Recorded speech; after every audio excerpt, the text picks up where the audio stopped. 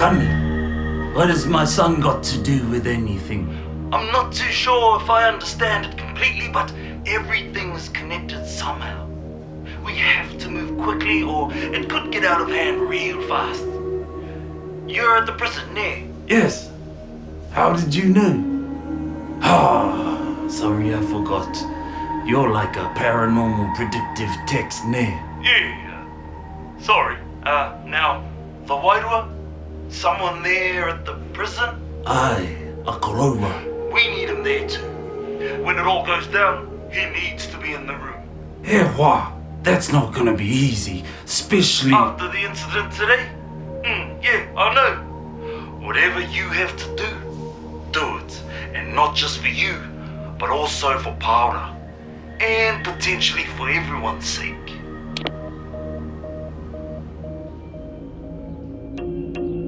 Koroti headed home to grab a few things. He tried to sneak through the house without his wife catching him, which would mean being sent to the shop. Or worse, having to answer questions.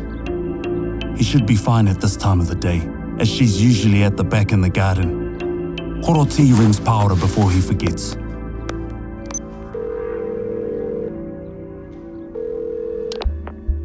Kia ora, Paura.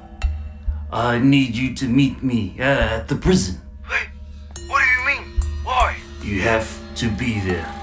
It's serious. Real serious. Okay. Thank you. I'll see you there then, eh? He turns and almost jumps out of his skin. It's his wife. What have you done? Nothing, honestly. You better not be up to something. Of course not. But I do have to go. It's urgent. Of course, but I need some milk and bread from the shop. He grabs a couple of things from the house. He jumps in the car and speeds off.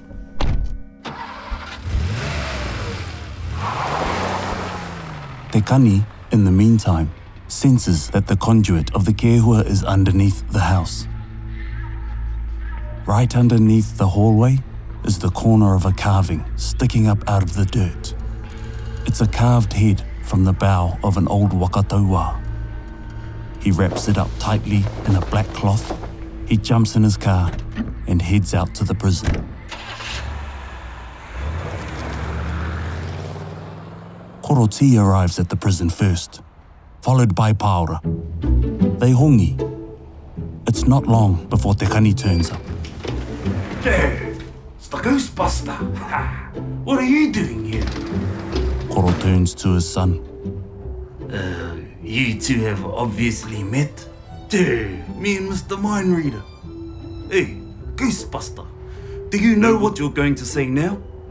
Yes. Phew, she's sure good. So, what's the plan? Okay, so a few things to understand before we go. Kehua don't just come from nowhere. They need an anchor, a vessel to shelter inside. Normally, they are inanimate objects, like a pounamu, or a carving, or a rock. They can possess a body for a limited time, but the longer they stay in there, the weaker they become. They eventually need to return to their shelter, their object to recharge, so to speak. Oh, like a phone. Exactly, Paul. Just remember, they're not supposed to be in this world. It looks like the kehua from the kohanga may have punched a hole through somehow. We have to close it. How? Not sure yet. Well, at least the kehua from the kohanga isn't here. Actually, he is. Don't ask. I'll fill you in when we get inside. When they arrive, they are met by the head officer, who advises them that Takakino, the koroua, has gone into a deep sleep, perhaps a coma. It's difficult to tell, but no one has been able to rouse him. Koroti hesitates, but eventually tells him there are suspicions that the koroua is possessed and that Te Kani is here to help. Does the koroua have a neck pendant of some sort? I didn't see anything around his neck. Yes, he wears it all the time, but weirdly he wears it backwards. That explains why Koroti can't remember seeing one. Te Kani hasn't told Koroti or Paura that he suspects that the kehua from the kohanga has taken possession of Paora. He has never confronted two kehua at the same time, but his instincts are telling him that the answer to their salvation is to bring them together. When they get to the room, Takakino, the koroua, is already there and has been chained to a portable hospital bed. Koro, just pop yourself up there and relax. Aroha mai, Koro. Te Kani handcuffs him to the bed. Kei te pai? Not too tight? Aye, kei te pai. This is all for our safety, including your own. The bone pendant is placed on a desk between them. Paora, put this carving on that table over there. Te Kani reaches into his bag. He pulls out a can of fly spray and a lighter. Ghostbuster! Yeah, what do you want me to do? When the time comes, you'll know. Alright, we need to draw him out and back into that taonga. Okay, let's do this. Paora was expecting Te Kani to lead them in prayer, maybe a karakia or two. But no, his approach is unique. Hey, hitchhiker! Yes, you! Te Kani is trying to get the kehua to respond. Hey, how about you stop being a sissy boy and come out and say hello? Come on, don't be rude now. You're not scared of little old me, are you? I thought you were supposed to be tough. Hiding behind an old man, that doesn't say much about you, does it? Koroti's eyes roll back, so it's just the whites of his eyes showing. He starts to twitch like he's having a bad nightmare. Come on, you're starting to bore me. Are you even in there? Or did you drop out when Koro went to the wharepaku? Koro's head whips around looking at Te Kani directly in his eyes. His eyes are pitch black now. Sorry, Koroti can't take your call right now, but if you leave your name and number after the tone, I'll be sure to hunt you down and bleed you real slow and peel the flesh off your rotting corpse. Beep! Whoa, nice job. That beep sounded authentic. The beast's head turns violently to Paora. He hesitates and breathes in like he's smelt something. His neck twists a little. Paora looks behind to see what the beast is looking at. Te Kani recaptures the beast's attention. Yoo-hoo! Over here, sweetie. Koro's head turns back. The beast starts yanking at the handcuffs, trying to break them. Te Kani continues to insult the beast, trying to draw him out of Koroti's body. Come on. Didn't Mommy and Daddy teach you that one day you're going to have to ditch the blankie? The beast yells and pulls at the handcuffs. The beast knows that he's safe inside Koroti. To harm him would also mean harming Koroti. The downside is that the beast's power is limited to the strength of Koroti, a 65-year-old man. The beast continues to try and free himself, his motions more frantic. Blood is now dripping from Koroti's hands. Kowaikwe! Do you have a name? No? How about I make one up for you, eh? How about, koretake? Eh? Oh, hako? Oh, maybe a Pākehā name like Poindexter. Oh, hey, what about Sally? In the deepest of voices that cracks the floor. Oh, why, yo!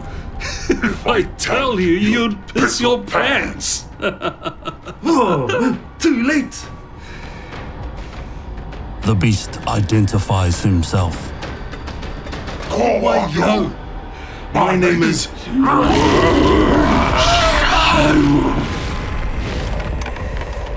It's a primal sound, like tree leaves crunching. It's an old language that hasn't been heard since the creation. You call me Pane, I am one, but we are legion.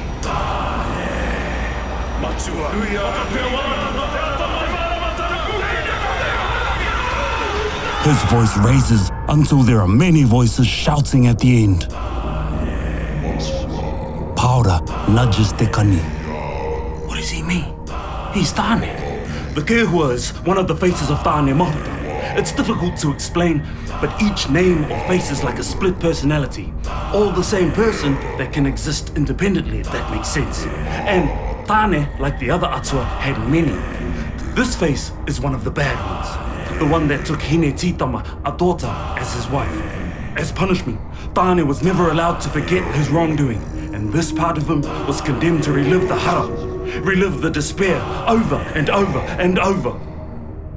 The bed Koroti is on begins jerking left and right. Koroti begins to rise off the bed. His handcuffs prevent him from leaving the bed completely.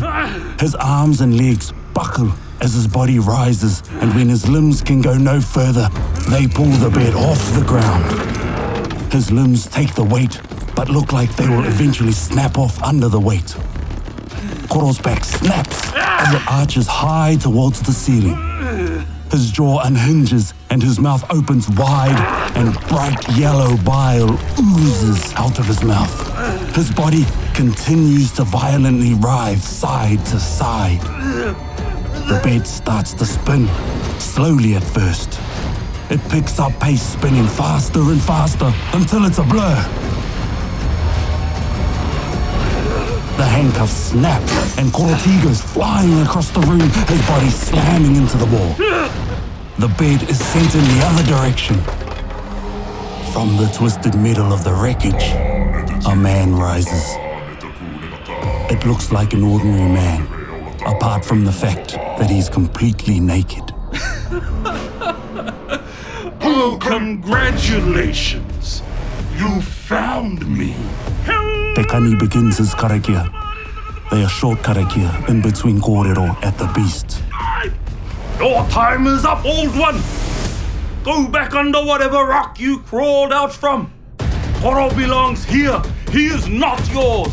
Pointing at Koroti, then Te Kani. Let me see. Breakfast? Lunch? Dinner? He points to Paura. Dessert?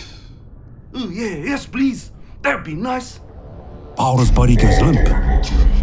He starts shaking, his body snaps and bends forward, his head touching the ground. From the lump on the back of his neck shoots a claw, then an arm, followed by the head of the beast that roars and shakes.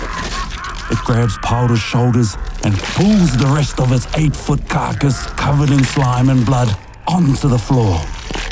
The back of Paura's neck closes behind the beast. Tane! Kua karaua! Nāku tēnei! E hara nā! Tane's human arms shoot out with speed, his arms transforming into vines. They grab Tu by the throat and lift him straight up in the air, smashing his head into the ceiling before smashing him back to the floor and then into the ceiling again. Tu's hands turn into blades. He slices Tane's hands off before he can smash him into the roof again. Tane screams in agony. Tu runs at Tane and grabs Tane by the skull, pulls him in close. Tu breathes on Tane. His breath is steam that melts Tane's face. Te Kani had been hoping for this moment, a distraction. He seizes the moment. This is his chance to send the two beasts into oblivion. He has to wait for the right moment when the two of them are forced to retreat to their modi, the carving and the pendant. He'll have to act fast, as the recharge time is unpredictable. Tu and Tane, obsessed with destroying each other, seem to have forgotten the others in the room. Tane headbutts Tu as he hurtles into the wall behind him. Tane's face slowly returns to normal. Tane drops to one knee, exhausted from the battle. Tu also inhales deeply. A final defiant glance at one another, and they both disappear. Te Kani knows where to. Now is the time to strike. He takes his fly spray and lighter, and with his makeshift flamethrower, burns the carving to a crisp in a matter of seconds. The pendant takes a little longer, but is soon completely melted. Both are destroyed. Te Kani collapses on one of the chairs in the room. He rests his head back on the wall and indulges in the peace, glad that it's all over. He's about to check on the others when he hears a voice. Yoo-hoo! Over here, sweetie! It's a perfect replica of his own voice. Tahane rises out of the body of the Kroua Takakino. Oh, damn. That was, of course, the other possibility. The Kroua Takakino is your home. But how? Aren't they living like food and start rotting the moment they're possessed, which is why you would normally need wood or stone? How is this possible? I'm special, I guess. Anyway, It's been nice chatting, but I have more important things to do. Time to say goodbye, Ghostbuster. I'm going to enjoy this. Tahane shoots his hand forward to grab Te Kani by the throat when it stops abruptly mid-flight.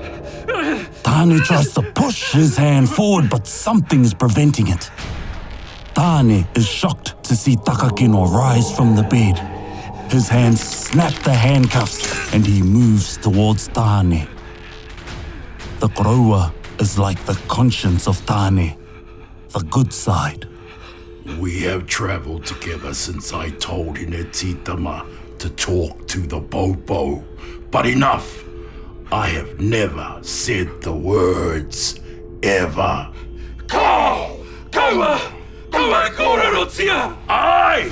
Kualoa! Kaua! You know what that will do to me? To us? Ai! Tahane lifts the Kroua and hurls him across the room. He bombards the Kroua in a flurry of punches that would end the life of a normal person. Tahane pauses, thinking he has succeeded in stopping the Kroua. The Kroua, struggling to breathe,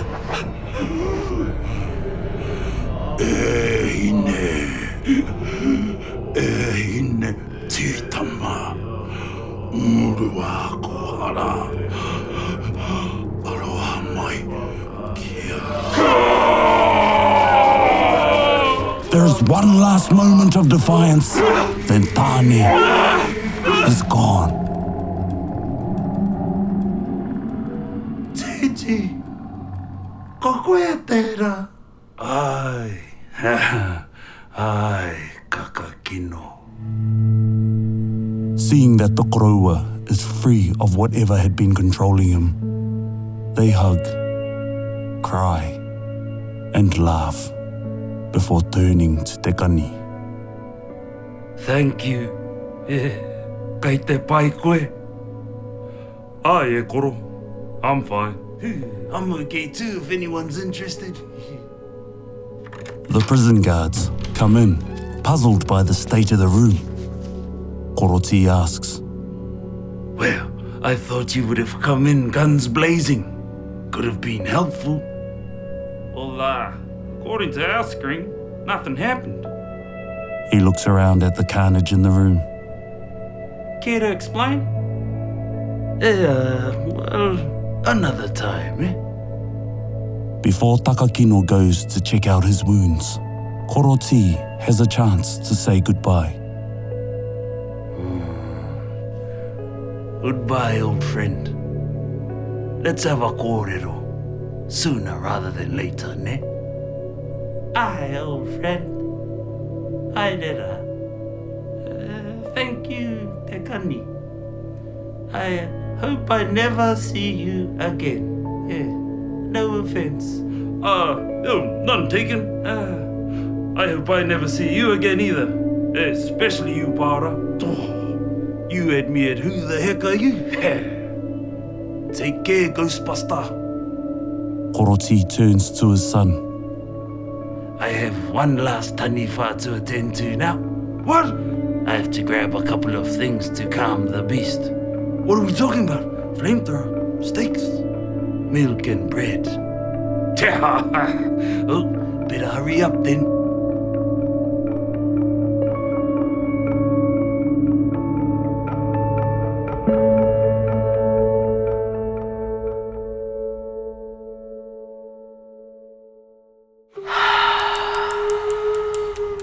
Paki ke hua, he mea tuku nā te wānanga o Aotearoa, nā te māngai pāho I tautoko.